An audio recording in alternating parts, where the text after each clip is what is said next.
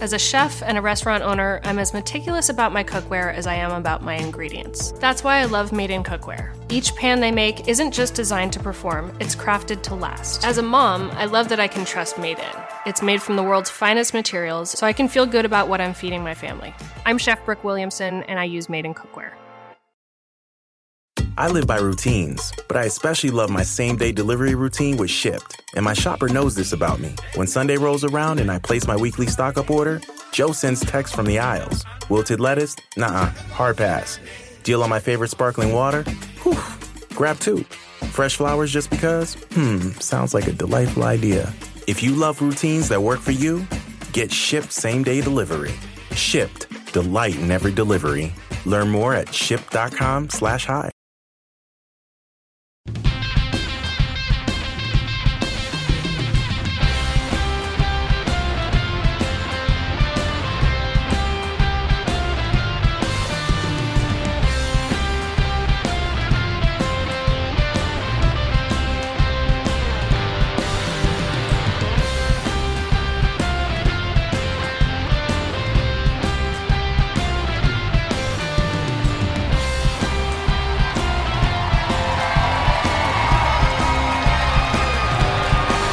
What's up, LA?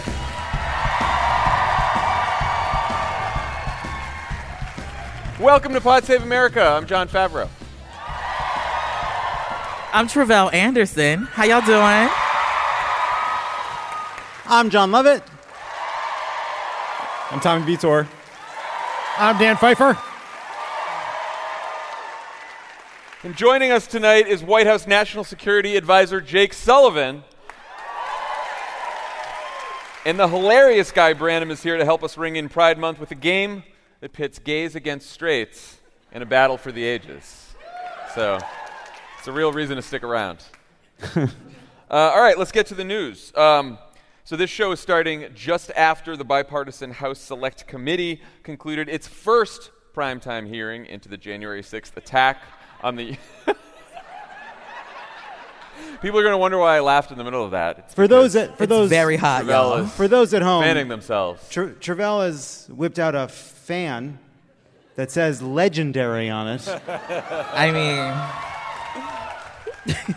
I love it. I'm glad you didn't tell us about it in advance. All right. So where were we? All right, the hearing. So first primetime hearing into the January 6th attack on the U.S. Capitol. That was, of course, the culmination of Donald Trump's plot to overturn the 2020 election. In the first hour, Democratic Chairman Benny Thompson and Republican Vice Chair Liz Cheney gave us their opening arguments and a roadmap of what we can expect out of the 6 hearings, which are the product of an investigation that has conducted over 1,000 depositions and gathered more than 140,000 documents. In the second hour, we heard from 2 witnesses, Nick Quested, a documentary filmmaker who was embedded with the right-wing extremist Proud Boys on the day of the attack and the weeks leading up to it, and Caroline Edwards, the first Capitol police officer injured during the attack. Here's some of what we heard during the hearing. Aware of the rioters' chance to hang Mike Pence, the president responded with this sentiment, quote, "Maybe our supporters have the right idea.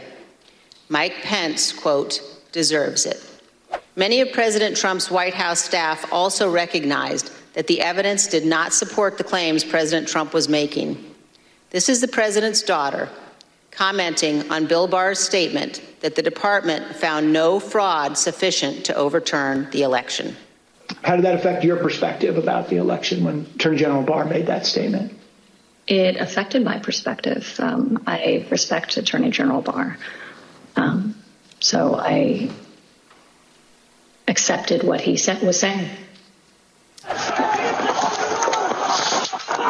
were peaceful people. These were great people. The crowd was unbelievable. And I mentioned the word love, the love in the air. I've never seen anything like it. What I saw was just a war scene. It was something like I had seen out of the movies. I couldn't believe my eyes. There were officers on the ground, they were bleeding, they were throwing up, they had, I saw friends with blood all over their faces. I was slipping in people's blood. It was carnage. It was chaos. I can't even describe what I saw. Never in my wildest dreams did I think that as a police officer, as a law enforcement officer, I would find myself in the middle of a battle. All right. Let's start with everyone's general reactions from the first hearing. Travell, what did you think? I mean, I think I was most struck by the footage from the quested individual who was embedded in with the Proud Boys, and the cutting of it was masterful because it kind of puts you in the environment. I was someone who didn't really look at the videos. Like, I saw it happen on Twitter. I was like, oh, the white people are going crazy. No, thank you. And so watching it today was my first time, like, seeing footage. And then this footage had not been, publicly released before. And so I think that was just, maddening and enraging. But I'm stuck on the fact that we've got, 5 more of these 2-hour specials to come. And I don't know how I feel about that. Because they could have fast-tracked some of that. Mr. Benny didn't need to, do his whole prologue. Long opening statement. But that's all right. We're going to let them work. Let them, they've been investigating and stuff. But yeah, I'm done. Love it. Couple points. First of all, I think it's cool that Ivanka set her Zoom filter to Madonna on TikTok. just 2 eyes and 2 nostrils and nothing else. Not the most important thing. We all watched it together, and there was a little too much blah blah blah, and then you start seeing these clips. You see Bill Barr calling it bullshit. You see Mark Milley, the general, basically saying that the vice president is trying to protect the Capitol, and then he's hearing from Mark Meadows that they need to make sure the president looks like he's in charge, even though by all accounts he's completely abdicated his responsibility. And so I guess I had there was 2 responses. One was watching them methodically build a case about Donald Trump's knowledge, his awareness in real time that the election wasn't stolen, that they knew their claims were false as part of an effort to demonstrate Trump's criminality, not just about what happened on January 6th, but in the overall effort, the criminality in the overall effort to overturn the election. That's, to me, what I'm watching most closely. Like, if they can demonstrate that Donald Trump was complicit in the attack on the Capitol, that's important. If that's true, we should know it. But just as important to me is making the case for what Trump did to overturn the election, even if no one had ever breached the Capitol. The second thing was we were watching this together, and then all of a sudden they go to this footage, they show this footage, and they did this masterful thing of intercutting between the people on the floor and what was happening outside. And all of a sudden I found myself sitting there with Travell and my boys and just being like, I'm going to cry in this hotel room. I'm emotional. We were all a little misty. I could, and I was like, am I really overcome right now? And I was like, I'm just trying to hold it back. And it was, it really did put you back in that day, and you're just overcome with fury and sadness about how close we came. You remember how lucky we are. There was one person who said, something like, bring her out here or we're going in, referring to Pelosi. And you realize that, man, we were so close to something far more deadly. We are lucky a lot more. It's a miracle that more people weren't killed. It's a miracle that there weren't lawmakers ripped apart, strung up by this mob. And again, I think some of the Zoom angles were pretty appalling as well in these depositions. Tommy? Yeah, I mean, I too was overcome with contempt for Jared Kushner, who's that sniveling little shit said that he thought that the White House attorneys who threatened to resign because they didn't want to participate in a coup were whining. So that was what Jared's helpful take was. But, Travell said, you opted out of watching the footage until today. I feel like I've watched it a million times, and it still didn't matter to me. I mean, no matter how many times you watch that footage or hear the audio of the police over the radios calling for help. It is it's really harrowing. I thought the information we learned about the coordination between extremist groups, that particular research and presentation, was really compelling. The back of my brain anxiety is that we keep hearing from the voters we need to convince that they don't want to relitigate the past. They don't want Washington infighting. They want to focus on the future. And I just hope that we spent a lot of time on the syllabus tonight, walking through what the class is going to learn. I hope that we really turn hard into how this hearing and set of hearings is about preventing this from ever happening again. I had a couple of different reactions. My first one was, if you're going to be involved in a violent attempt to overthrow the government, don't invite a stranger to film you while you do it. This seems like a bad idea. That's a good note. Second, I very much agree with Tommy that the very important, I think they did the right thing here. They have to establish what happened that day using this very, using the interview clips and the very graphic footage as a way to capture the nation's attention. And that's the most important thing they can do here, to be able to have this space to make the rest of the argument. But we are living to really deal with the future. You have to tell the story about the wide-ranging criminal conspiracy to overturn the election, of which what happened in the Capitol on that day was a symptom of it.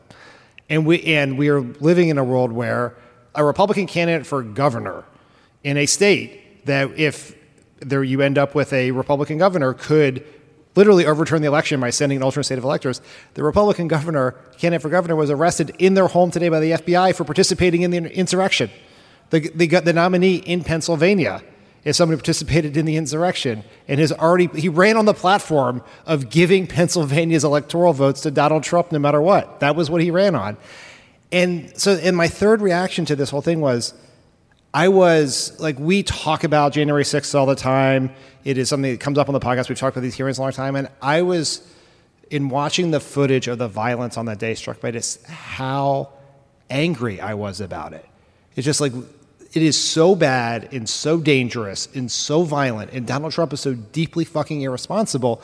And every Republican, but 3 of them, have decided they're going to throw in with Donald Trump and all those people storming the Capitol. And this could very well happen again.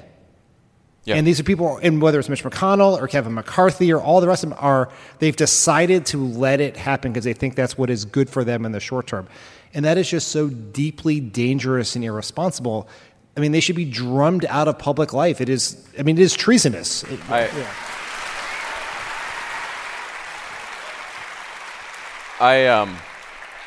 I came into this somewhat cynical. Tommy was talking about this, but I had just been in Pittsburgh. I did a focus group of voters for the wilderness, and these were all people who vote for Democrats, but they're going to vote in this election, but they're sort of sick of politics. They're very disengaged. They don't pay attention to politics that much. I asked, what are issues that the media and politics are too focused on? 2 people on their own brought up the January 6th hearings, the January 6th investigation. And then I said, is anyone going to watch the hearings this week? And they're like, there are hearings this week? What are you talking about? Why? So they didn't know anything about it. I'm like, well, this is going to be hard to make this matter to people. And then I watched it, and like everyone else, I was sort of overcome with emotion. And then my next feeling was rage.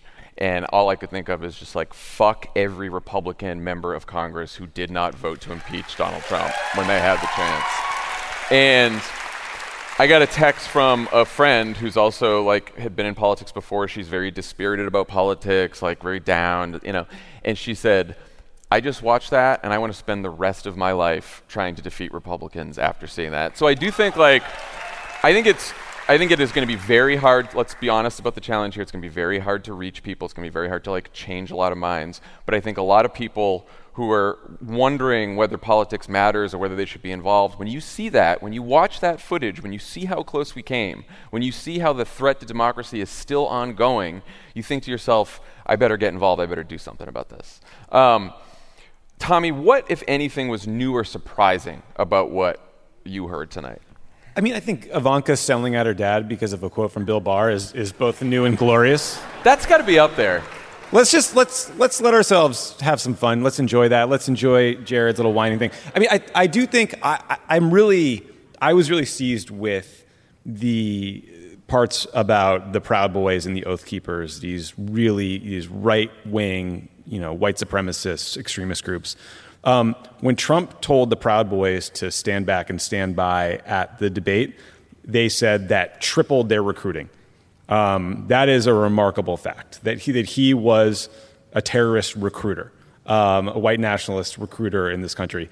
And then, to Dan's point, I mean, these Proud Boys let this documentarian in bed with them and let him document a secret meeting between the head of the Oath Keepers and the head of the Proud Boys the day before the insurrection, where they were clearly coordinating this violent assault on the Capitol because Trump was giving his speech and these white nationalists all started marching before he was even done, and then they were the first ones to attack the barricade. So I did think there was really some fascinating research and new information when it came to the coordination and role that these groups played in fomenting violence and turning it from not just a protest where people were a little heated, but to something that was truly violent and scary and seditious. Anyone else on new surprising info? Love it. Were you going to say something? Well, what I was going to say is I feel like in watching these hearings, I feel like there's sort of three goals for them. And one of them is the one that I think is the most kind of, requires some optimism verging on naive thinking to think about. I could say that in a smarter way. I'm going to take it again. There are three things. There are three goals. Shut up. If you laugh, the edit is fucked. All about the edit. There's a lot of people here. So many more people will hear it at home. So I can seem dumb for you, as long as I seem slightly less dumb. Welcome to our world. Yeah. Now we can leave it in. It's all fine. But I feel like there's three goals out of these hearings. One, I think, is making this political argument about the importance of defending our democracy. Two is around reforms that we need to protect our democracy. And I think it is far more important to think about the efforts to overturn the election that were happening long before January 6th, right? That, we know that they're going to secure the I can only hope that there will be far more efforts to protect the Capitol in the future. But the third piece, which is the part I think we're all a little bit reluctant to think about or talk about, is the criminal case being made right now against the people that were involved, including Donald Trump. And what was striking in this hearing, to your point about what's new, is how much evidence they laid out about Donald Trump knowing in real time that their claims about election fraud are bullshit. That's the beginning of an argument about his criminal responsibility. And what I hope to see in the coming weeks, wherever they go, is I want to hear less about tearing our democracy asunder, sedition, coup. I want to hear words about laws, the federal laws, codes, rules, specific laws that were broken by these people, fraud committed by these people. Because I do think, I know we're all burned and I know we're all kind of used to a world in which Donald Trump gets away with everything short of murder. But if they can lay out a case against him, it is a decision that someone will have to make as to whether or not to indict Donald Trump. And I think when we assume that won't happen, I think we help make it true. Well, how do you think Cheney and Thompson did? Because I do think Cheney sort of laid out. Cheney said a couple times tonight what Donald Trump did was criminal. She just said it. She sort of went right for the jugular.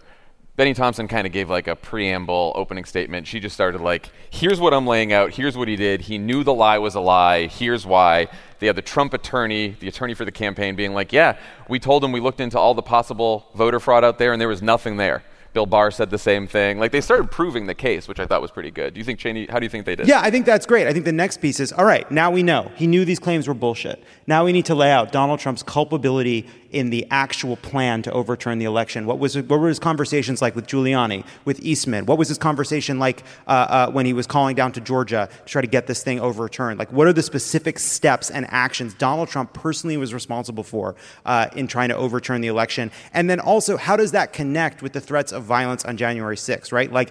The efforts to intimidate Mike Pence. What was the outside game to try to use the pressure from the people outside, the threat of violence as part of this campaign to overturn the election? I think she did a good job laying out sort of what we'll find out in each hearing that's coming up. She did scenes at the end of the season premiere of this season on insurrection. Right.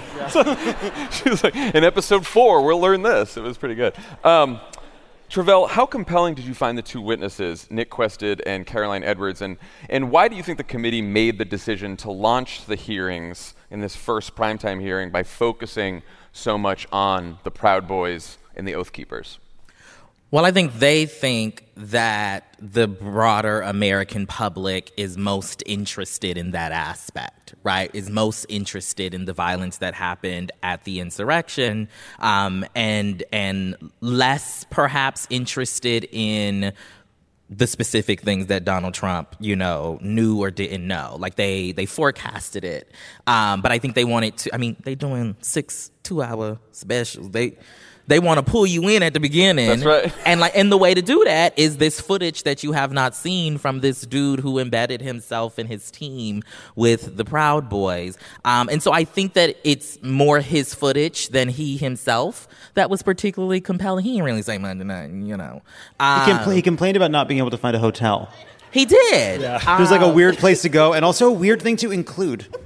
He's like, let me tell you about the real tragedy on January 6th. That was his priority. I didn't get a Kimpton. Benny Thompson's like, not even a Kimpton? Yeah. It wasn't, and it wasn't a nice Kimpton either.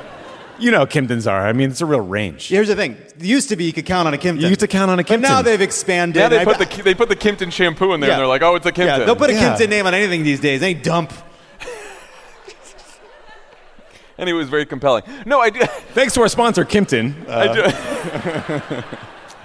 But I do think a key part of their case is that the violence that we saw at the Capitol was not sporadic. Right. Because I think that there's probably some American people that think that it could be a riot. The right has been pushing that for a while. And by focusing on the Proud Boys and the Oath Keepers, and obviously some Proud Boys have been charged with seditious conspiracy by the Department of Justice, they can say, look, the attack itself was not just sporadic violence, it was a coordinated attack on the Capitol. So Republicans have been sort of split on how to respond to these hearings. They've been kind of all over the place. Obviously, Trump and the House Republicans want to hit back hard. We've already seen some of that from the House Republicans. Senate Republicans are trying to just avoid talking about it altogether. They want to pretend it doesn't exist. Fox News is the only primetime network that just chose not to cover the hearing at all tonight. In fact, Tucker did his show without any commercial breaks, so that no one could change the channel. But see, that's also that's turning a bug into a feature because he's lost so many sponsors. Right. So it's they strange. actually have a lot. Mostly it's just promo for Fox Business. So they don't. Dan, what do you make of the various Republican responses here? I want to hit on the Fox News thing for 1 second because please. This is almost a moment of journalistic ethics from Fox because they have a massive conflict of interest here. In all seriousness, January 6th has not happened without Fox News, right? They spread the big lie. So much so that they got sued that they had to stop talking about the Dominion thing. Yep. And their hosts are in the evidence, right? The text between Mark Meadows, between Laura Ingraham, who very famously said, "This looks bad for us." Right. Sean Hannity's in there. And so how would they cover that, right? But I think in terms of their broader strategy, there was a story that sort of previewed how the right wing was responsible, so the Trumpist wing of the party, and they were going to do two things. The first was they were going to quote unquote fire up their channels. That's what Trump instructed the right wing to do, and that is getting Tucker Carlson to put on this conspiracy theorist. It is why Blake Masters, who is Trump's chosen candidate in the Arizona Senate race, was caught on tape the other day saying that the FBI was involved in this. He said a third of the people outside of the Capitol were FBI agents. And which ties into, I think, the best way to understand all Republican and right-wing communication strategy is something that Steve Bannon said about impeachment, which is their plan is we're going to flood the zone with shit. Our enemy is not the Democrats, it's the media. They're going to throw as much stuff out there as they possibly can in the hopes that they will convince people they'll just confuse people, and the hard part for us is the people we most need to reach are not the people who are watching this on MSNBC. They're not the people who are not watching it on Fox. It's the people who don't consume that much media, and they're just kind of hearing about these hearings. They're seeing on social media, or they're hearing conversations about it, and they're the people most naturally skeptical of politicians, the political process, and the press. And so that's what they're going to try to do. And I think it's going to be hard given how good the presentation has been to date, but they are going to try to flood the zone with as much shit as possible, no matter how stupid and fake that shit is. And at every other juncture since the day Trump walked down that escalator at Trump Tower, they have succeeded in that strategy. We can't forget that in Trump's impeachment, they did this exact same strategy. And over the course of the impeachment hearings, Trump's approval rating went up and support for impeachment went down. Yeah. And and you've made this point, Dan, but I think all of us have agency here, right? Like, we all have the power to amplify this and all of to tweet it, to post it, to talk to friends about it.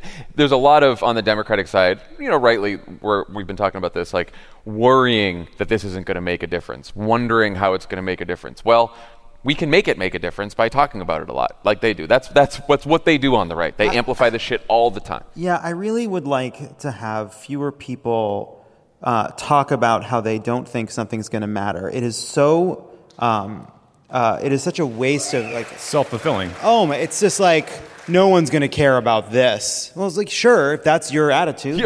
That guarantees it right there. Yeah.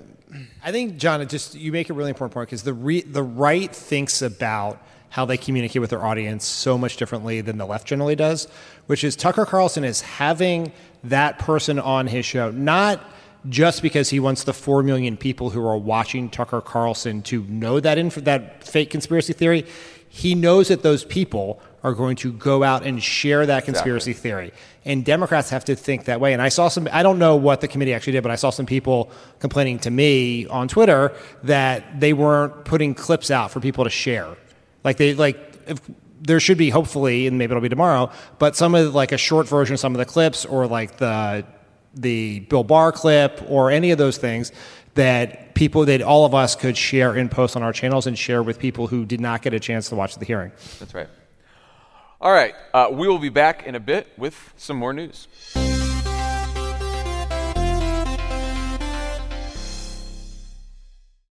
This show is sponsored by BetterHelp. How do you cope when there's something weighing on you or something you need to get off your chest? You know the best way to do it? Best way to cope is to talk about it.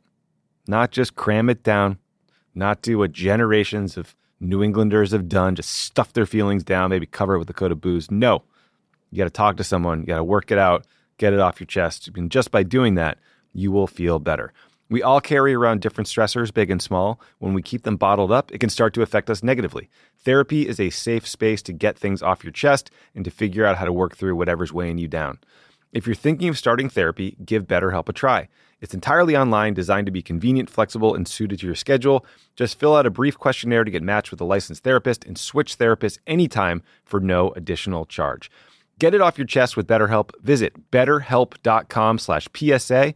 Go today to get 10% off your first month. That's BetterHelp, HELP.com/PSA.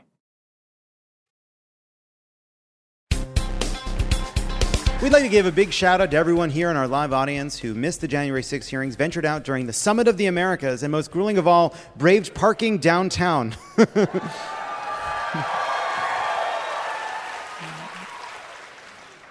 Calm down. To join us tonight. As a thank you, we've got a very special California edition of OK Stop. You all know how this works. We're going to play a video. I'm going to stop the video. Everyone is going to shit talk this video, which features Jesse Watters making Waters? What kind of A is it? I forget. It's Waters. Waters. Waters. Waters.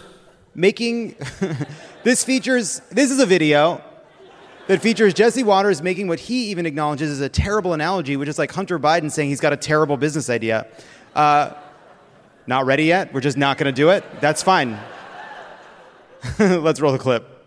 I'm looking at California tonight because, my God, they have suffered such a brain drain over the last couple decades. Wealth has been walking away. Okay, stop. I would say that Jesse Watters knows what it's like to live without having nearly enough brains. Because I don't think he's bright. You know? Yeah. So these have been tough times for California. What have we lost? Joe Rogan and Ben Shapiro? That's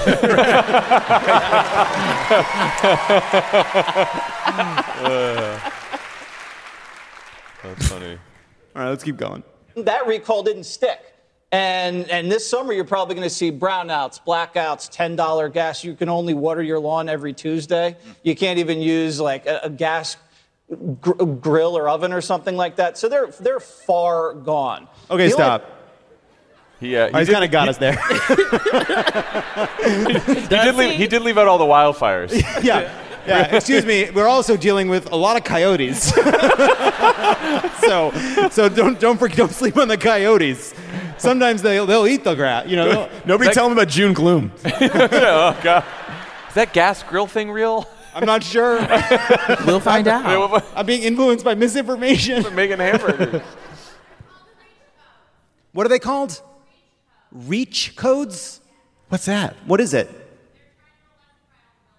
Oh, okay. That seems good. There was some misinformation out there about how this was going to be the end of Korean barbecue, which is why I voted for Rick Caruso. But I didn't.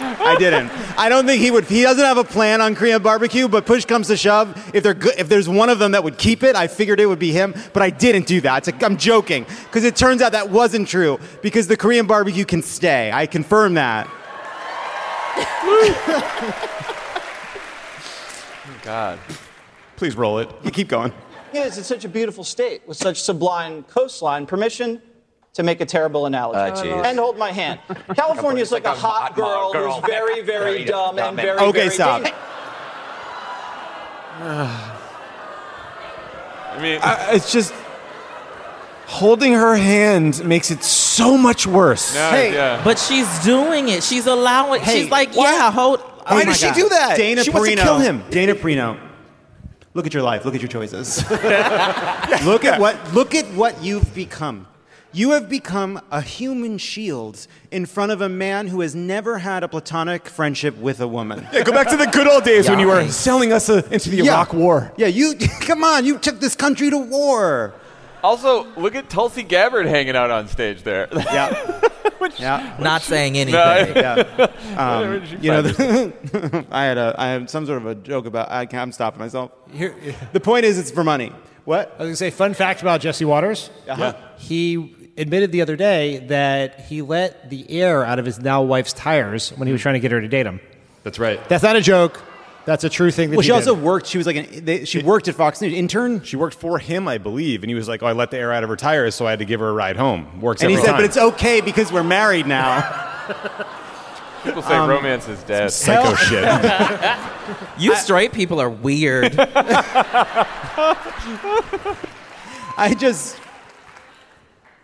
You can't just hold a woman's hand and then say something misogynist. Right? What does Jesse Waters think holding Dana Perino's hand is doing? I don't know. Is that the end of the clip? Yes. Let me explain. You stay with her because she's very beautiful, but she's also going to bankrupt you or probably get you hurt. And that's where Californians are right now. Yeah, Okay, somebody's going to stop. get hurt, buddy. Let me explain. I'm horrible. It was a bad analogy. He was right about that. Yeah, it's a bad analogy. Very right. We don't Correct. like it. That was correct. He spent his one fleeting moment of self-awareness on that. It's also so funny to be like, California, ugh. It's like people, at some point in the clip, he's like, everyone's always moving there. This big state with lots of people who are there. Oh, that restaurant's terrible. You can never get in. We should build a lot more houses, though. Yeah, well, we're about to talk about that now. And that's okay, stop.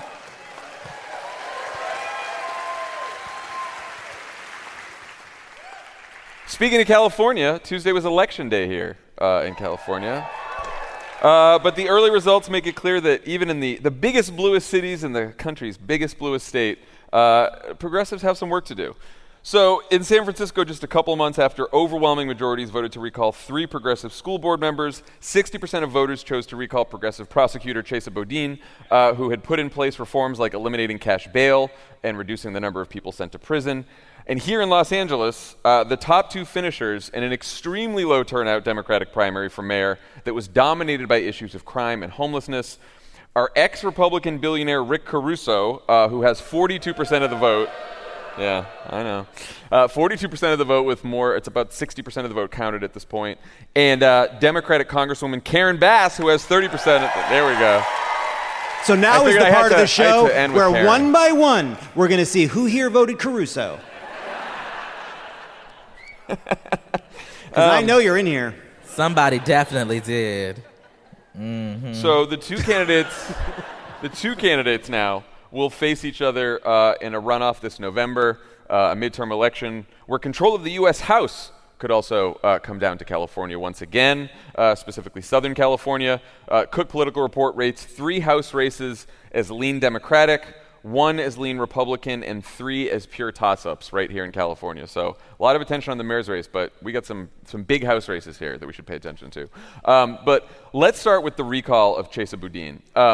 So there's an argument that his defeat was the result of unique circumstances in this one race with this one candidate, and there's an argument that it's indicative of a broader backlash against progressive criminal justice reformers. Tommy, former San Francisco resident, what do you think? Thanks. So, clearly concern about crime has increased across the country. I'm not arguing against that.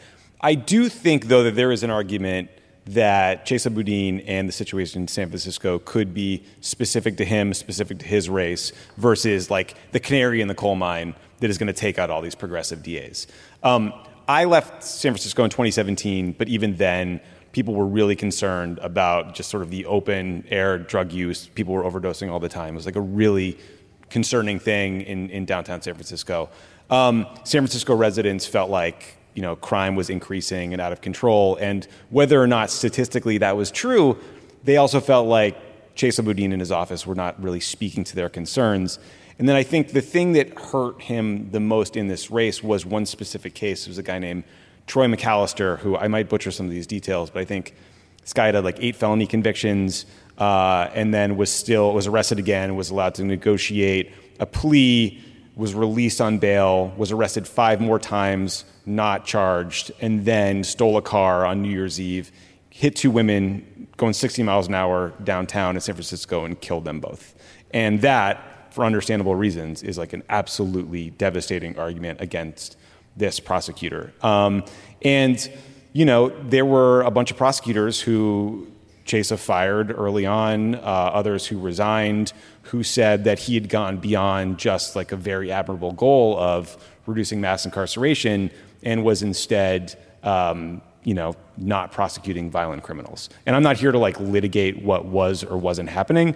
I think that when you're a DA, you get blamed for things that judges do, that cops don't do when they fail to arrest people or when they fail to close cases. But I do think the point is, the night that Chesa Boudin lost the recall, progressive DAs in nearby counties and in Oakland won their races. And Larry Krasner was recently reelected in Philadelphia, another progressive DA. So my point is just TBD if this is a signal that there is this broader trend happening and that progressive DAs are in big trouble electorally. But I also understand why people who woke up the other morning and read the New York Times and it took the Chesa Boudin race in San Francisco and then Caruso, taking first place in the primary here after outspending Karen Bass 10-1 and felt this is not really a trend story as much as sandwiching 2 examples together and deciding that progressives are in big trouble, right? I think time will tell is really the answer. Dan, current Bay Area resident. Yeah, what's your take on what these results can and can't tell us? This is one of those situations that Twitter was not built for, which is nuance. Right. I think it is definitely true that crime has gone up in some places in this country. It is true that concern about crime has gone up everywhere. Chesa Boudin lost. There are a lot of very specific reasons for that. Concern about crime in San Francisco is one of them. But Tommy makes this really important point, which is the idea that this is the end of progressive criminal justice reform-oriented prosecutors does not live up to the facts right here. Because as Tommy points out, in Alameda County, which is right across the bay from San Francisco, which has Oakland, whose murder rate is 4 times higher than San Francisco's this past year, Pamela Price is leading that primary. She's a civil rights attorney. She was running against a tough on crime, someone running on a tough on crime platform. In Contra Costa County, which is next door to Alameda County, Amanda Becton, who is the district attorney and who ran originally on a progressive criminal justice reform platform, she won her primary. She got over 50% and has been reelected. And so I'm not saying this to dismiss the importance of crime both as a substantive issue and a political issue. It very is. But I think we're trying to connect 2 things, which is because people are concerned about crime, that means that all of these progressive DAs are done, and that we're just going to go back from we're somehow going to turn the clock back to like tough on crime 90s bullshit. I don't think that is necessary or accurate. I don't think his election results say that. Well, let's talk about what happened here in LA. Travell, what are some of the reasons you think a city that in the 2020 primary voted for Bernie Sanders over Joe Biden just voted for an ex-Republican billionaire over a black Democratic congresswoman who's been a social justice activist for most of her life? Such a heavy question there. Well, first and foremost, I think that even though we live in this alleged liberal enclave, that our culture and our society hates black women. And I think that contributes to, that's like some of the unspoken stuff that we don't talk about when it comes to like politics. And I think that has something to play with it here. But also, Rick Caruso ads was all over the place. Everywhere. Like everywhere. If I wasn't involved in What a Day and whatnot, I would have thought he was the only one running. And I know who Karen Bass is. Right? Yeah. Like, he has ads, on YouTube videos. He has ads, like, literally everywhere. And I think because he's able to, a lot of folks don't do the research that you all are so, in-depth in doing about him being an ex-Republican, about his record as it relates to, the right to choose. He's saying and exploiting people's fears, as you mentioned, about crime, about homelessness in our city. And that sounds good to people. And then also you got, Kim Kardashian endorsing him. Right. And Katy Perry and Snoop Dogg for some odd reason. And I think, so I should say also, those were the only endorsements that I saw. A lot of people also endorsed, a lot of celebrities also endorsed Karen Bass, but the only one I saw was Ariana Grande, and she did that the day before, right? And I think that all of that together creates kind of this uphill battle for Karen Bass. And, homie got all this money and he's spending it. Yeah. And if you can't get in front of the people or in front of his ads, it's unfortunately fighting a losing game. And then I also think the people are tired. Like, I don't think the reason why there's lower, voter turnout is because people are tired. Every election that we have had since I've been voting has been the election of our lives. Okay? We've been battling for the soul of our nation since 2008, y'all. Okay? And people tired. I'm tired. Okay? I know. Also, there were too many people on that goddamn ballot. And so you check the box of the person whose name you heard before, because it's 12 motherfuckers. Like, what's going on? A lot of people.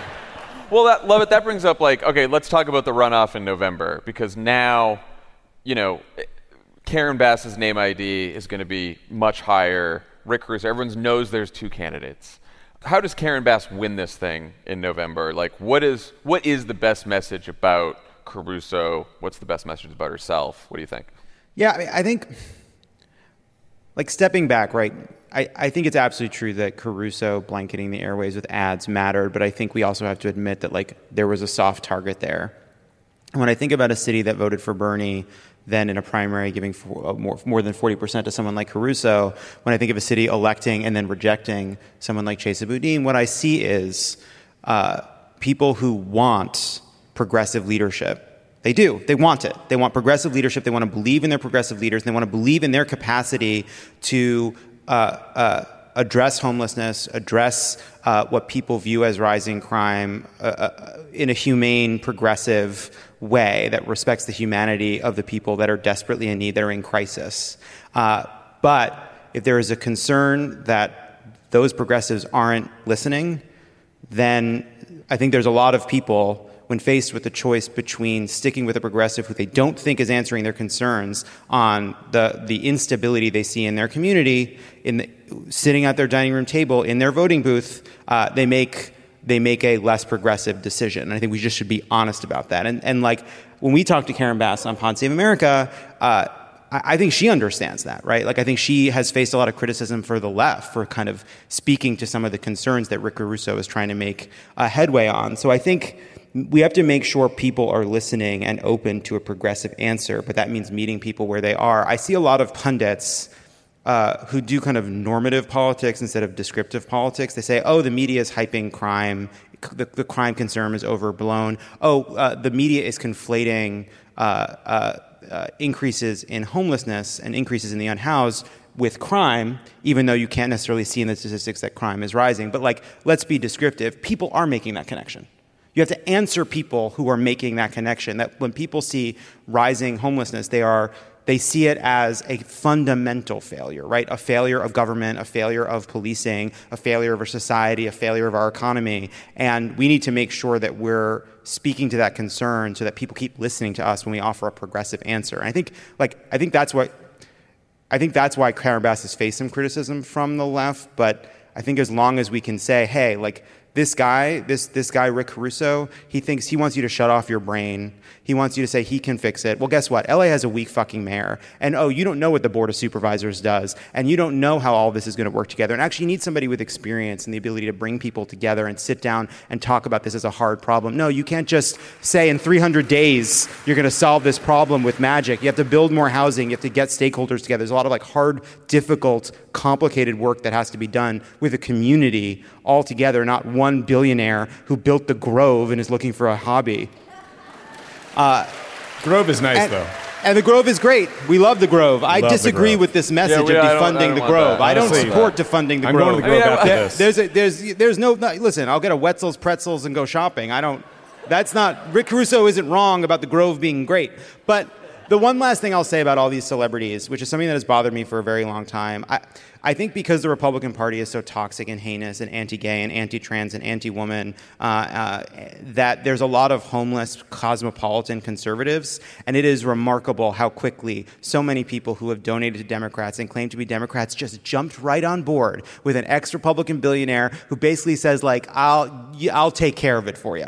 You know, like a little kind of just a twinge of like cosmopolitan authoritarianism. I'll clean up Bel Air. Just a little bit. That's all. I do think, like, that is the sort of the message about Caruso that seems to me the most effective here. Because, look, how many times have we criticized Terry McAuliffe for running a race against Glenn Youngkin, calling him, Glenn Trumpkin and making him Trump? Like, I've seen a lot of people I think it's going to be very hard to sell Rick Caruso as Donald Trump, as some fascist. I think it is easier and probably more effective to sell Rick Caruso as a really fucking rich guy who was bored and wants a job that he actually can't do really well. And like, when you talk, because like, that's when you run against someone, you got to think, like, what is true? What is true about this person? And what is true about Rick Caruso is clearly that he's a rich fucking bored guy, right? Like, he's talking about like his qualifications to run for mayor, and he's like, oh, I did the police commission and blah, blah, crime went down. He like missed half the meetings on the police commission. He barely showed up. Like, this is not a guy who has spent a lot of time thinking about how to fix LA. And like, Karen Bass has to actually make that case. And the more that we exaggerate the threat of Rick Caruso, the less people are going to believe us. Yeah, I think when you say like, oh, Rick Caruso is like, there's a lot of stuff Rick Caruso is saying he can do that he simply can't do. It's just not within his power to do it. It is a weak mayorship. There's judicial rulings that make a lot of what he wants to do very, very difficult. Like, he is over-promising, and he will under-deliver. You need someone who actually understands how the government works, especially in Los Angeles when we have a weak mayor. I think we should have a stronger mayor. I don't like this board of supervisors running amok. Just putting Barbara Ferrer in charge of this whole fucking city. It's out there. My coalition is growing. Dan, I just want to ask, just on the broader issue of the concerns out there about crime and homelessness and gun violence now also, like, how do you think, like, Democratic candidates should be running on these issues, talking about these issues in their races all across the country? Are these issues that are sort of like specific to some of these city races, or are these issues that Democrats are going to find themselves talking about in all of these competitive races across the country? Crime is a very complex issue because there are people who are experiencing this increase in crime in very real ways. And a lot of them are Democrats. Right? They live in cities that are primarily Democrat, and And so that is affecting them. But we also have to understand that this is not a debate that's happening on the level. Crime is a proxy for race in Republican messaging. Because there is very little evidence in polling about a relationship between the crime rate where you live and your concern about crime. Right? This is what the Willie Horton ad was about. This is what calling immigrants, calling undocumented people rapists from Donald Trump. All of that is about scaring a mainly white Republican base into turning out. And so when you take that issue on, if you treat what the Republicans say on the level, you're playing their game. And so I think you have to do it in a couple of ways. And one is you have to like as Leva said, you got to accept them. You have to meet people where they are, but you don't have to immediately become Republican light or say we're tough on crime or just shout "fund the police" at the top of your lungs. I think you have to hit the Republicans for exploiting an issue, for trying to exploit the people's fears on this issue to keep America divided, and then not being willing to do anything about one of the biggest parts of crime, which is guns. Right? And so you take it in that direction, because if you just there has never been a Democrat in history who has been able to out tough on crime a Republican because of what the issue really means to a lot of people. And so we got to find a way to take the issue and pivot it to where we're stronger. And of course, we don't want to leave all the work to Democratic candidates, because then where would we be? Plenty of work for all of us to do between now and November. As I mentioned earlier, control of the House could come down to a handful of seats here in Southern California. We also need to protect Senate seats in nearby Arizona and Nevada. If you're wondering how you can help, your friends at Vote Save America have you covered. Just go to votesaveamerica.com/midterms to sign up. We will connect you with opportunities to get involved in big races across the country or right here where you live. So please go to votesaveamerica.com/midterms today. Hold on a second. How many people just applauded that haven't signed up? Applaud if you haven't. What are you doing? Yes, I hope other people help.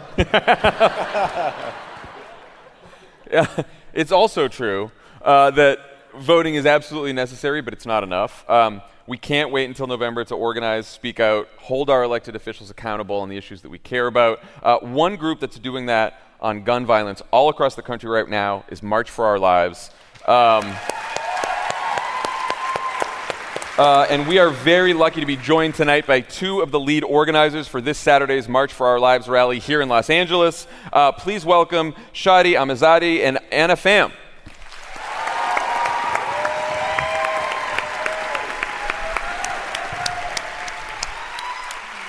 Hello, everybody. We're the Los Angeles organizers for the March for Our Lives march this Saturday. Thank you for having us on your pod to talk about the upcoming March for Our Lives in D.C., L.A., and across the country. This Saturday, we are marching again because our lives are being cut short, and our elected officials are failing us because they are choosing the gun lobby over saving our lives. It is completely outrageous and demoralizing that in this age and time, we have yet to pass common sense solutions to the gun violence epidemic in our legislature. This responsibility falls solely on the shoulders of our legislatures. Since our last march, we've been burying our peers, our siblings, our parents, our neighbors, and our community members. We battled this epidemic with strongly worded, meaningless statements, thoughts, and prayers. I'm a 15-year-old high school student, and just last week, I was studying for my permit test where we were taught that the leading cause of deaths in children were car accidents. But since 2020, it's been mass shootings. There were over 50,000 gun death-related issues in 2020. This year alone, there has been over 200 mass shootings. This year alone. That's more than the days that we've been having this year. 200, we have had less days than that. To live another day, we do not have any choices. This is why we march. This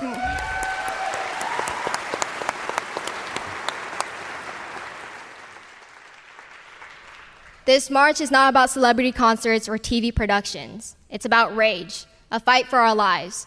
When we march, we demand action, actual tangible legislatures led by students and teachers who are somehow experts on how to barricade a door or how to make a makeshift tourniquet. Our simple message is legislatures must have the courage to stand up against the powerful gun lobby and protect the people that they were elected to serve. Our demands are simple. Raise the gun possession age to 21 years old.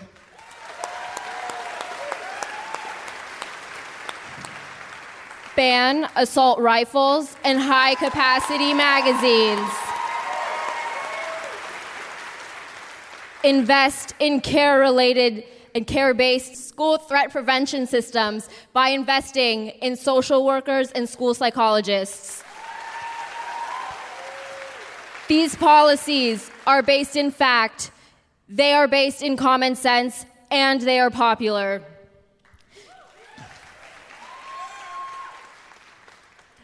The voters of tomorrow have been living in a haunted fear for will they leave school in a casket or on a bus? The voters of tomorrow will put in gun sense candidates into office who will listen to our demands and fight for our lives. We are marching again because we know that our lawmakers will listen. After the first March for Our Lives in 2018, following the tragedy in Parkland, over 150 life-saving laws were passed across the country. So, we ask you to join us this Saturday, June 11th, at Los Angeles, D.C., New York, Boston, and 400 cities across this great nation. To find a march near you, text MARCH to 954-954. And for all of those of you in the crowd or listening in at home here in LA, we urge you to come march with us this Saturday at City Hall South Lawn at 12 to 3 p.m. and wear blue to show your support. For more information and details, check out our Instagram and Twitter at MFOLLA22.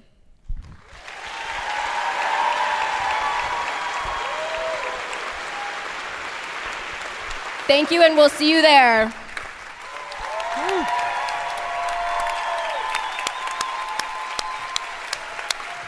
Thank you, Anna. Thank you, Shadi. When we come back, Tommy talks to White House National Security Advisor Jake Sullivan.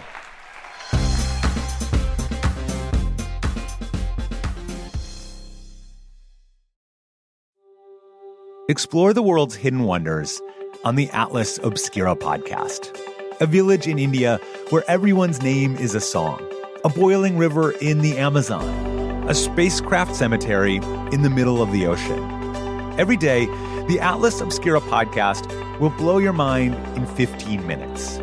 You can find it on the SiriusXM app, Pandora, or wherever you get your podcasts. And don't forget to follow the show so you never miss an episode.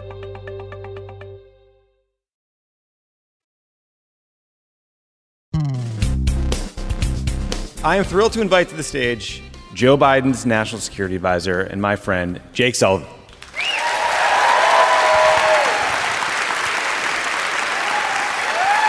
Buddy, great to see you. We got you a mic. Welcome to Los Angeles. Thanks for having me. And I apologize in advance, I guess not in advance because it's been going on a couple days, for the traffic. I'm sorry about that. I'm glad you owned up to that early, Jake.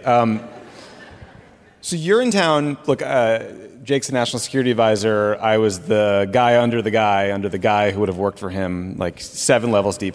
So you're in town for the Summit of the Americas. Summits are near and dear to my heart. You get to see convention centers. You get a new lanyard. You get branded pens. This summit in particular brings together, the hemisphere. So like Canada to Argentina, right? Basically.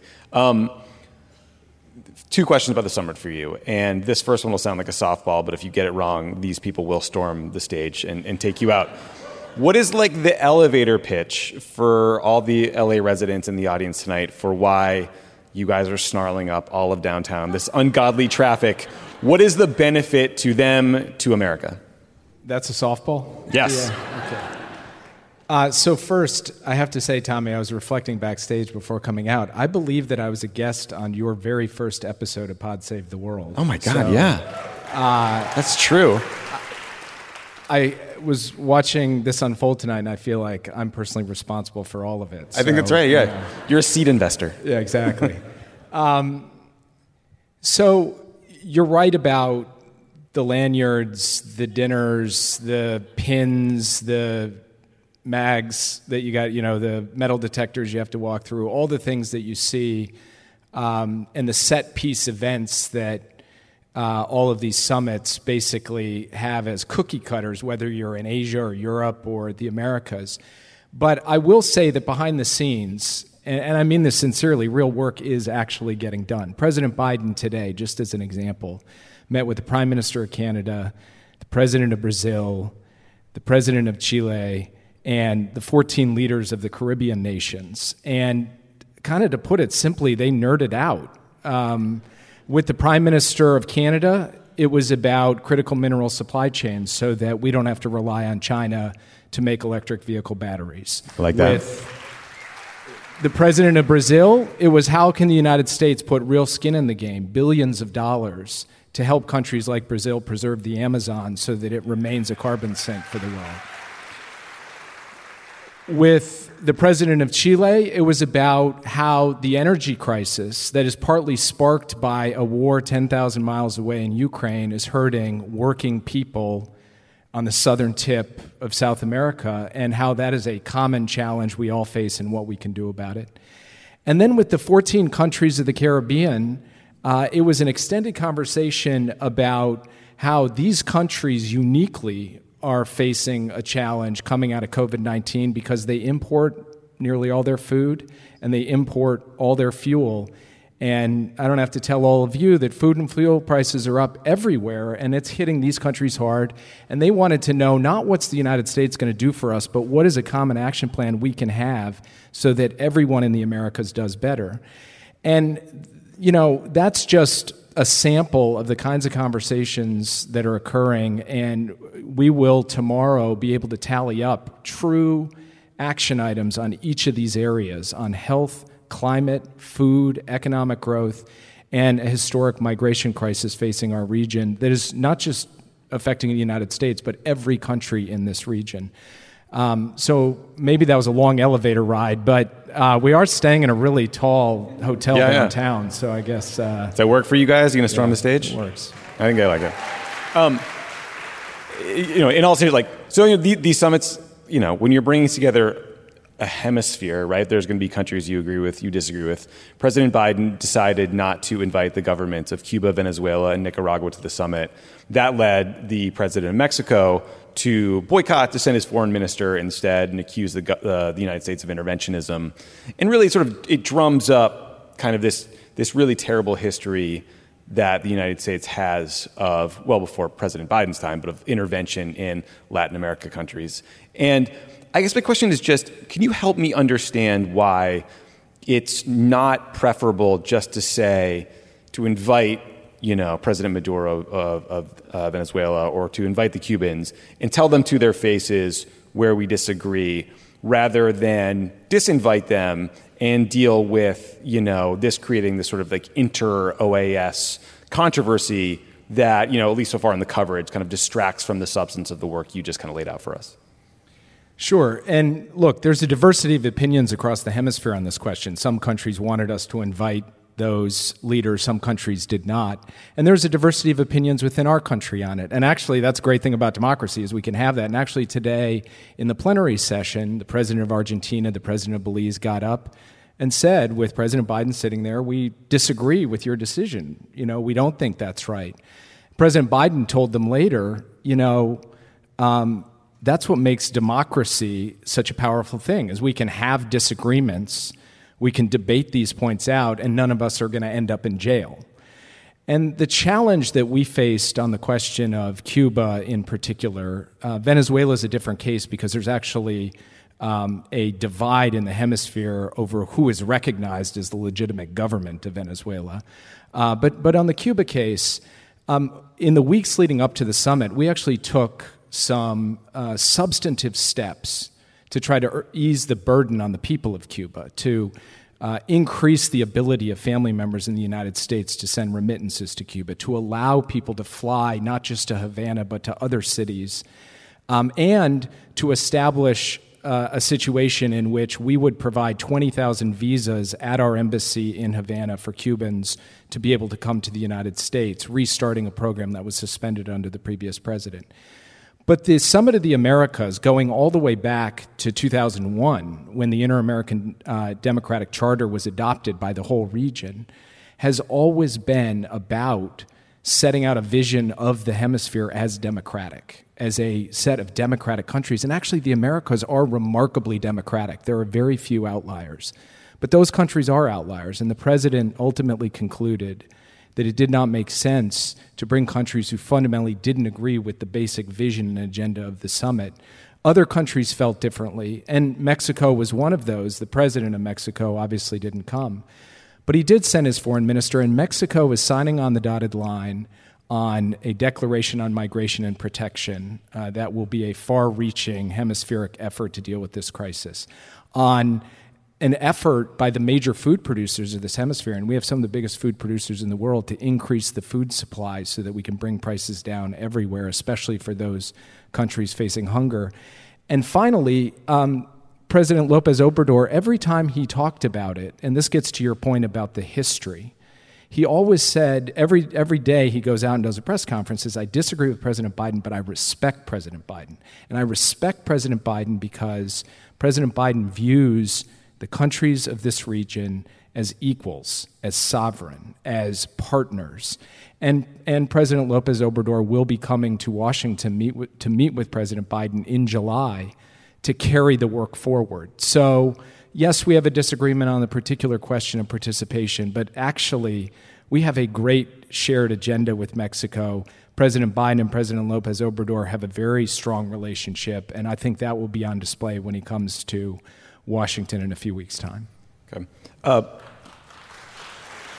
I imagine that one of the big topics in all these meetings is the ongoing war in Ukraine.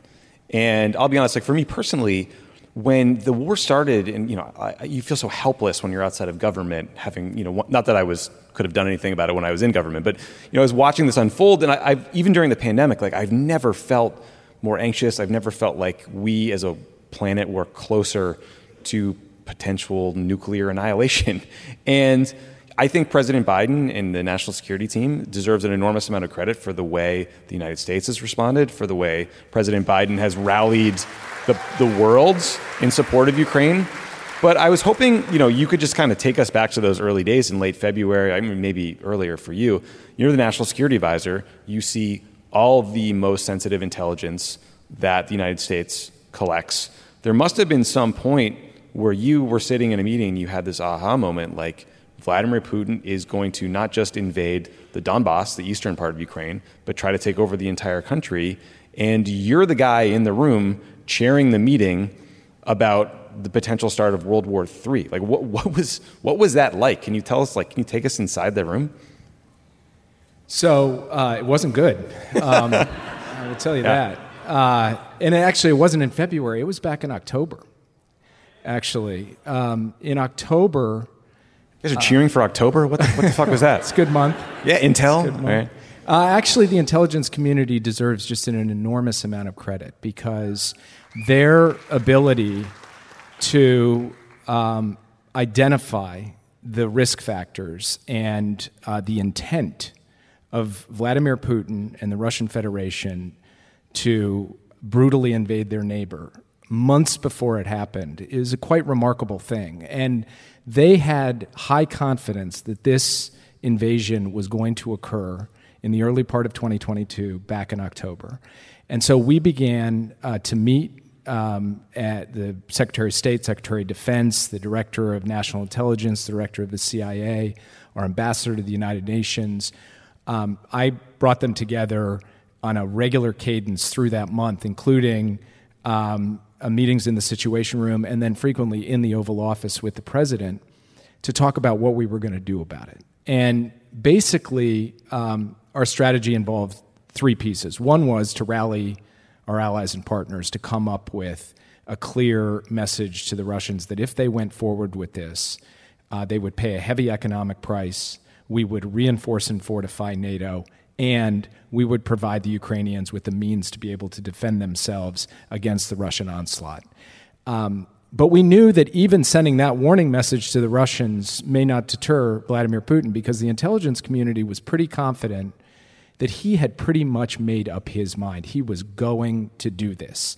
And so we made the decision that we weren't going to let him just proceed through November, December, and January, building up those battalions on the border and then racing down the highway to Kyiv. We were going to call him out. We were going to present to the world declassified information to say, here's what he's going to do, here's how he's going to do it, and here's roughly when he's going to do it, to rob him of the element of surprise, but even more importantly, to deny him the ability to say it was the Ukrainians who started it, or I had no choice, because we were able to demonstrate months in advance that this was Putin's war of choice. He made this decision, and we believe that that helped create the kind of galvanized international response that has supported the Ukrainians. Although at the end of the day, I think we can all agree it's really the Ukrainians who deserve the credit for what they have done to defeat the Russians in Kyiv and to fight for their freedom and independence. Yeah, no, listen, the Ukraine, the fight that they have put up has been extraordinary. The leadership Zelensky has shown has been extraordinary. But, my job was literally working at the intersection of, reporter inquiries and classified information, and watching you guys declassify all these troop movements in real time and put all this information. I was amazing, frankly, that you could move that quickly, because the apparatus of government does not always move quickly. The other thing that it's clear is that President Biden wants to support Ukraine but not escalate the conflict. And it feels like that's a bit of a moving target, right? For a while there was this debate about, should the U.S. facilitate the transfer of MiG-29 fighters from NATO countries to Ukraine? That was viewed as escalatory, and then it wasn't. More recently, there was a discussion about whether to send these MLRS rocket systems, these more long-range rocket systems to Ukraine. It seemed like President Biden didn't want to do it.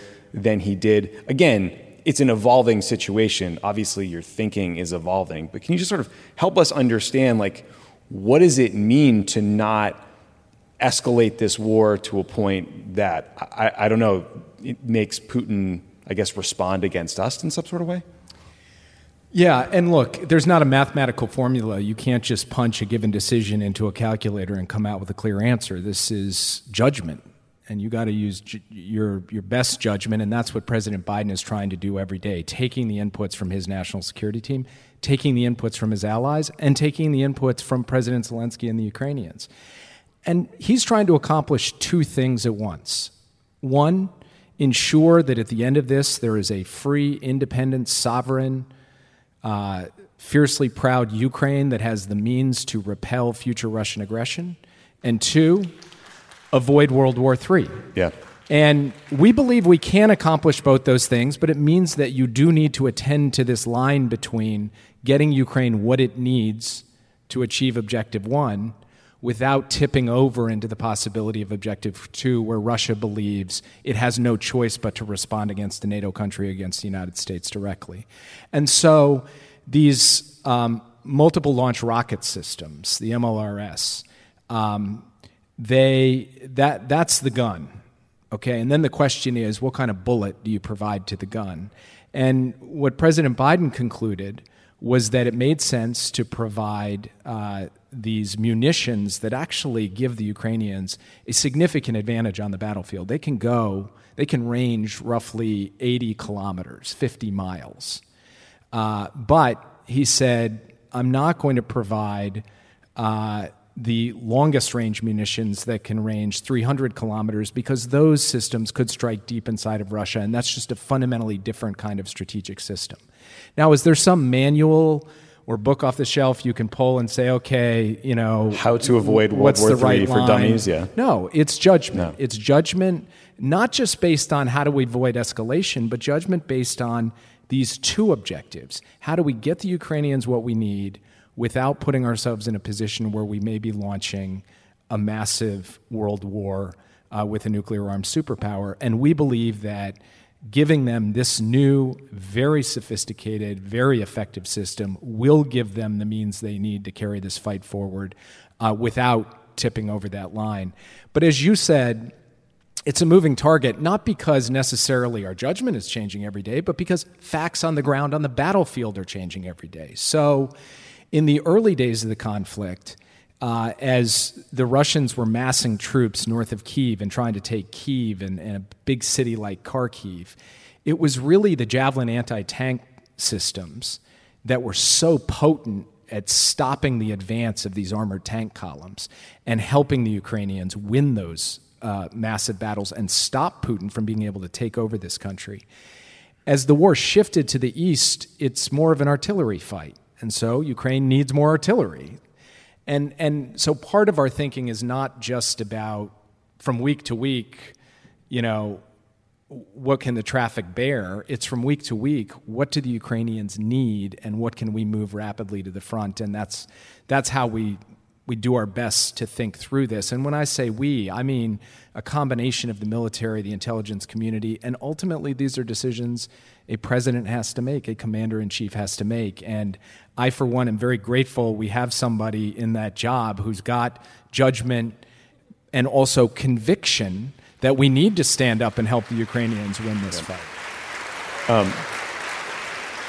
Last question for you on this. I mean, I also just sort of worry about the fact that there's a bit of an asymmetry to this fight strategically, because it does feel like Vladimir Putin has pushed all his chips in the table. It's not just that he wants to win the war, it's that his entire existence as a strong man and a strong leader is now tied up in this effort. And I don't know, if he loses, he could get pushed out, he could get off, like God knows what would happen. And so he is playing this long game, seemingly, in betting that Western resolve will weaken because gas prices go up, food prices go up. And I think historically we've all seen, that makes for tough politics for leaders who are trying to do something difficult in the face of, sometimes right-wing nationalists who try to exploit anger over those issues when a leader is trying to do the right thing. So how are you guys thinking about maintaining this effort and keeping the West, this alliance you guys have built together in the long run? I think it's such a great question, and it actually relies on the American people continuing to stay invested in this effort, because it matters for the people of Ukraine, and that's reason enough, but it matters for us too. And I believe that we will and we can. And I'll start with an observation, which is Vladimir Putin did not expect the reaction he got in the first place. He miscalculated at the outset. President Biden the other day said that he was betting on the Finlandization of NATO, and he got the NATOization of Finland. He essentially thought that the West would not be unified, that the Ukrainians would lay down their arms, that he could exploit cracks and divisions and essentially in a few days' time take over an entire country. Yeah. That was a bad miscalculation. I think equally he is miscalculating about our staying power. And let me give you two examples for why I think that, and I'm not just giving happy talk. The first is, on a massively bipartisan basis, the Congress approved $40 billion in support of Ukraine. And that is a sufficient sum for us to be able to sustain this effort for months and months, meaning that, that's already been done. That's in the bank and can now be played out over the course of 2022 into 2023. So we've already put the investment in, and we will be able to carry it forward. Second, just a few days ago, not weeks or months ago, the Europeans approved their sixth package of sanctions, which included a wind down ultimately to a ban on the purchase of Russian oil borne by ships into the European Union. That was a decision that European governments made now, not a while ago, right, and that should give Putin a lot of pause about whether Western resolve or unity is going to flag. And when we made our announcement that we were going to send these precision rocket systems to Ukraine, we were immediately followed by the UK and other countries who have stepped up with additional commitments as well. So there's a lot at stake here, and we now are in this for as long as it takes to defend the Ukrainians.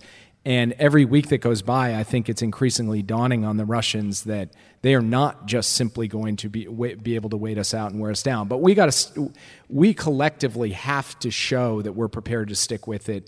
And for that, it can't just be the officials in government making the case.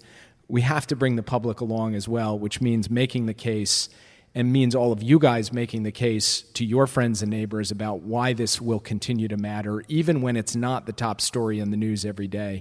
And just given the outpouring of support, I believe that deeply embedded in the American people is the view that we need to stand up for freedom and for independence and for the sovereignty of nations and against brutal aggression by dictators. And I don't think that's going away anytime soon. Yeah. It does feel like the world understands that this is bigger than just one fight in Ukraine. This is autocracy against democracy. Jake, unless for some insane reason you want to stick around for a potentially career-ending game, that's all I got for you. Jake Sullivan, thank you so much for joining. Thanks, guys. Really appreciate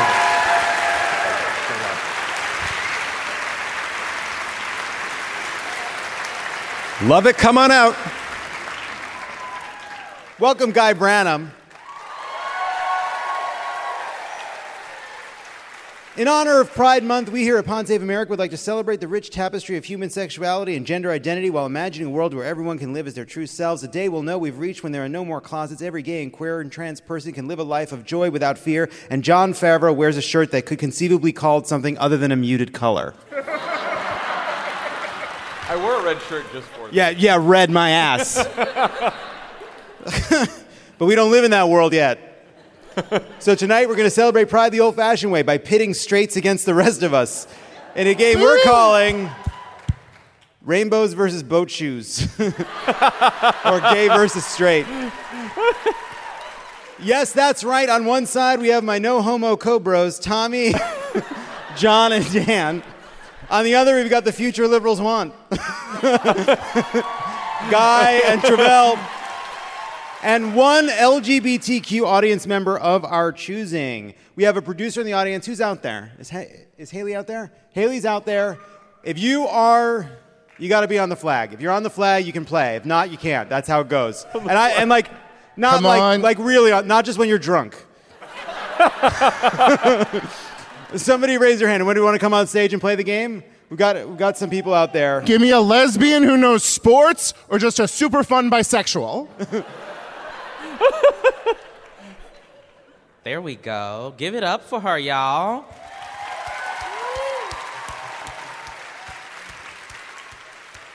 Coming up on stage. How many shows go from Ukraine to this? None. Just the one. Just the one. Hi, what's your name? Kiersey.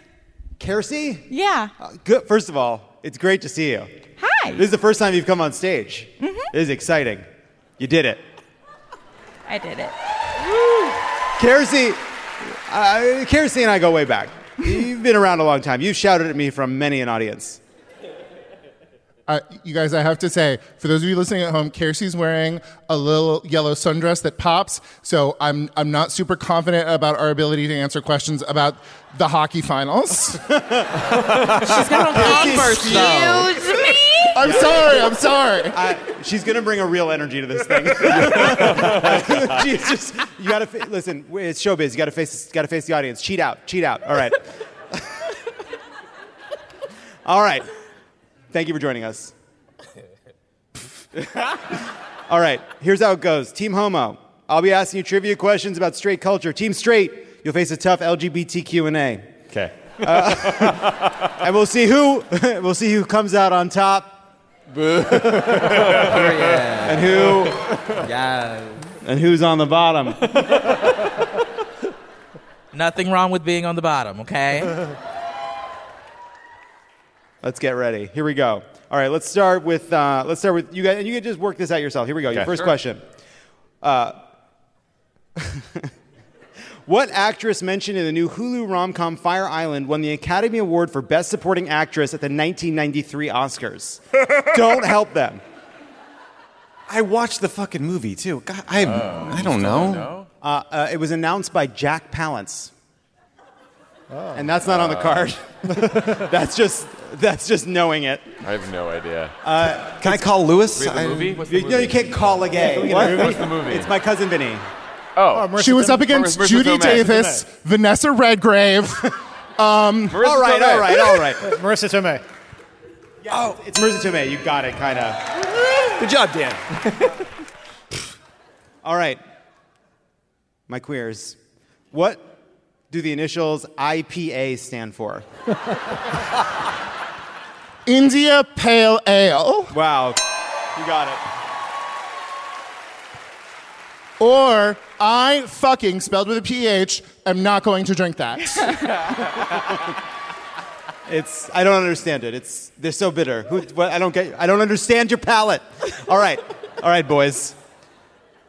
You must name either all the Golden Girls or the gay character who was in the pilot.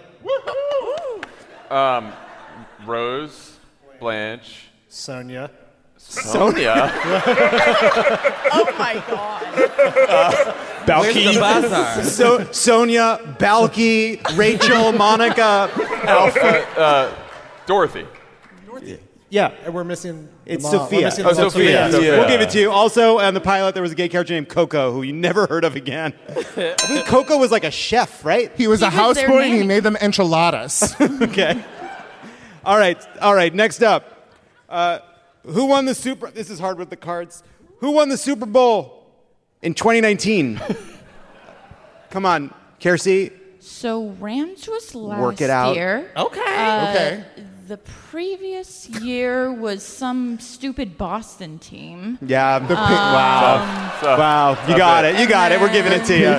You got it. Oh, she's got it. Well, that's it. You did it. Patriots? Patriots. You got it. Okay. Oh. Okay. Y'all are so great at this. All right, boys. What sitcom featured the first ever lesbian wedding on television?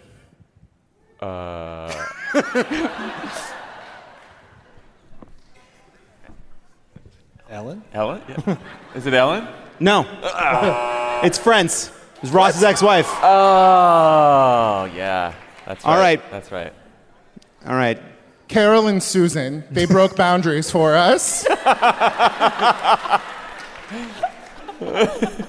Ryan Reynolds and Blake Lively met on the set of what 2011 superhero movie?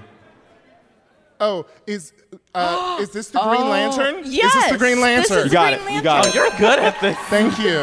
The one he made fun of in Deadpool. Yes. Right. Right.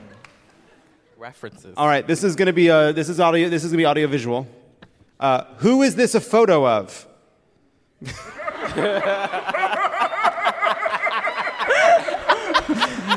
Come on. You know it. Amy Come on, Mann? guys. This is easy. Katie Lang? What? Is it Katie Lang? It's not Katie Lang. It's a different lesbian. It's Shane from the L Word. Just shouting out lesbians. Lesbian haircut, just going for the gold. Haven't any of you ever seen a lesbian be horny before? All lesbians look alike to Tommy. I've never felt so close to being canceled in my life. This is terrifying. You're fine. It was a reasonable guess, and he did it with such Sort of like trepidation. Katie Lang. All right. In the 1990s, Tom Hanks won 2 consecutive Oscars for Best Actor. What were those films? Forrest Gump in Philadelphia. Wow, Good yeah. job. Kiersey, you got it. Nice. You guys, all right. This is easy. We'll see. Come on, Dan. All right, we'll see. Which performance did Liza Minnelli receive her Academy Award for Best Actress in 1973? Is it Cabaret? Is that And just to movie? clarify, it's Liza with a Z, not Lisa with an S. Sure, go Is for it. it Cabaret? Yes! Yes, Dan. Yes, Dan. Proud of you, Dan. Which of the following catastrophes was not caused by a gender reveal party? Wildfire, car explosion, deadly metal shrapnel from a pipe bomb, fatal cannon blast, or small plane crash? Okay, so the wildfire was Yes. one. The metal shrapnel was another one. Okay. Let's see. I gotta The tell you, plane- Kirsie's been training to come up on stage Listen. and take over a show She's for prepared. years. This is her moment. The plane. Can you give us the options again? Wildfire, car explosion, deadly metal shrapnel from pipe bomb, fatal cannon blast, or small plane crash? I'm going to say it's plane or cannon. Yeah. No, cannon is what a lot of people like to Okay, use. okay. I'm gonna need an answer. So are we going to... are we Plane. ready? Plane? Plane. We're locking in plane. They all happened. It was a trick question. That's homophobic. You didn't get in a trick question. Yeah, welcome to the community. They have it easy. I thought we were the future the liberals want to see. What's going on? You're gonna have to work for it. What about solidarity? What about it, boys? What is the chemical name for poppers?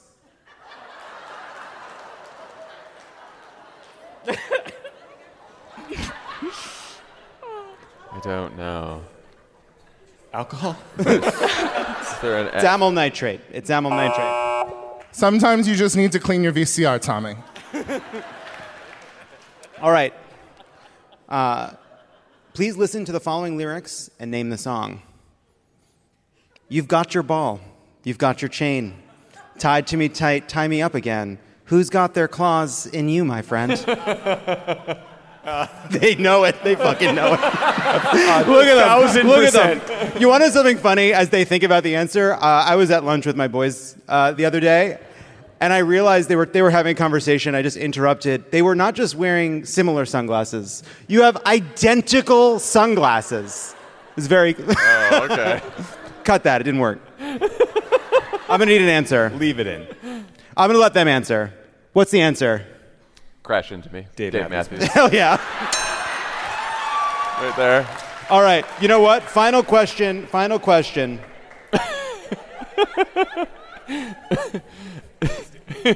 What NFL... Ooh, this is interesting. It's a big crossover. It could have gone to either team. What NFL team just welcomed Justine Lindsay, the league's first openly transgender cheerleader? Is it that them? Are you sure? Is it the Panthers? Wow, they stole it from you. Steal. I'm gonna give you one last one. This is for all the marbles. What actress who has appeared in movies like Bridesmaids, Pitch Perfect, and most recently Senior Year just came out today on Instagram with a photo of her girlfriend? Bridesmaids. Rebel Wilson. You got it. Ah, nice, Dan. I saw her trending That is our today. game. I didn't click it. I didn't see anything. I gotta say, I may be biased. I'm gonna give it to the LGBT community. As you should. You lose. We win. That's our game. Thank you to Guy Branum for joining for the game. That's our show for tonight. Thank you, Travell Anderson, Guy Branum, Jake Sullivan. March for Our Lives. Go to votesaveamerica.com/midterm madness. Thank you, Los Angeles.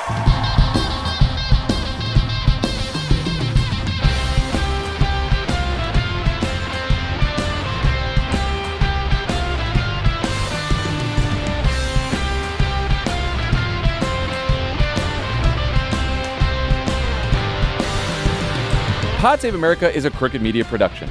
The executive producer is Michael Martinez. Our senior producer is Andy Gardner-Bernstein. Our producer is Haley Muse, and Olivia Martinez is our associate producer. It's mixed and edited by Andrew Chadwick. Kyle Seglin and Charlotte Landis sound engineer the show.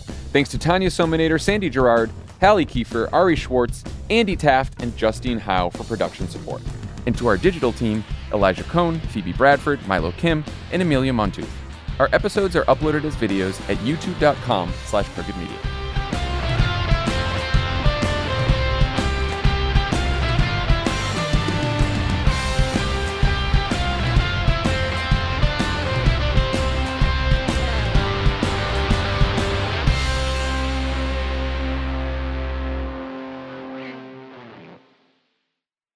I'm Roman Mars, host of 99% Invisible. I love the book, The Power Broker, the epic biography of former New York City planner Robert Moses. So I'm breaking it down 100 pages at a time and talking to special guests about why this book matters, like Representative Alexandria Ocasio-Cortez. I actually think if it wasn't for Robert Moses, I probably wouldn't have run for Congress. Listen to 99% Invisible's breakdown of The Power Broker every month on the 99% Invisible podcast feed.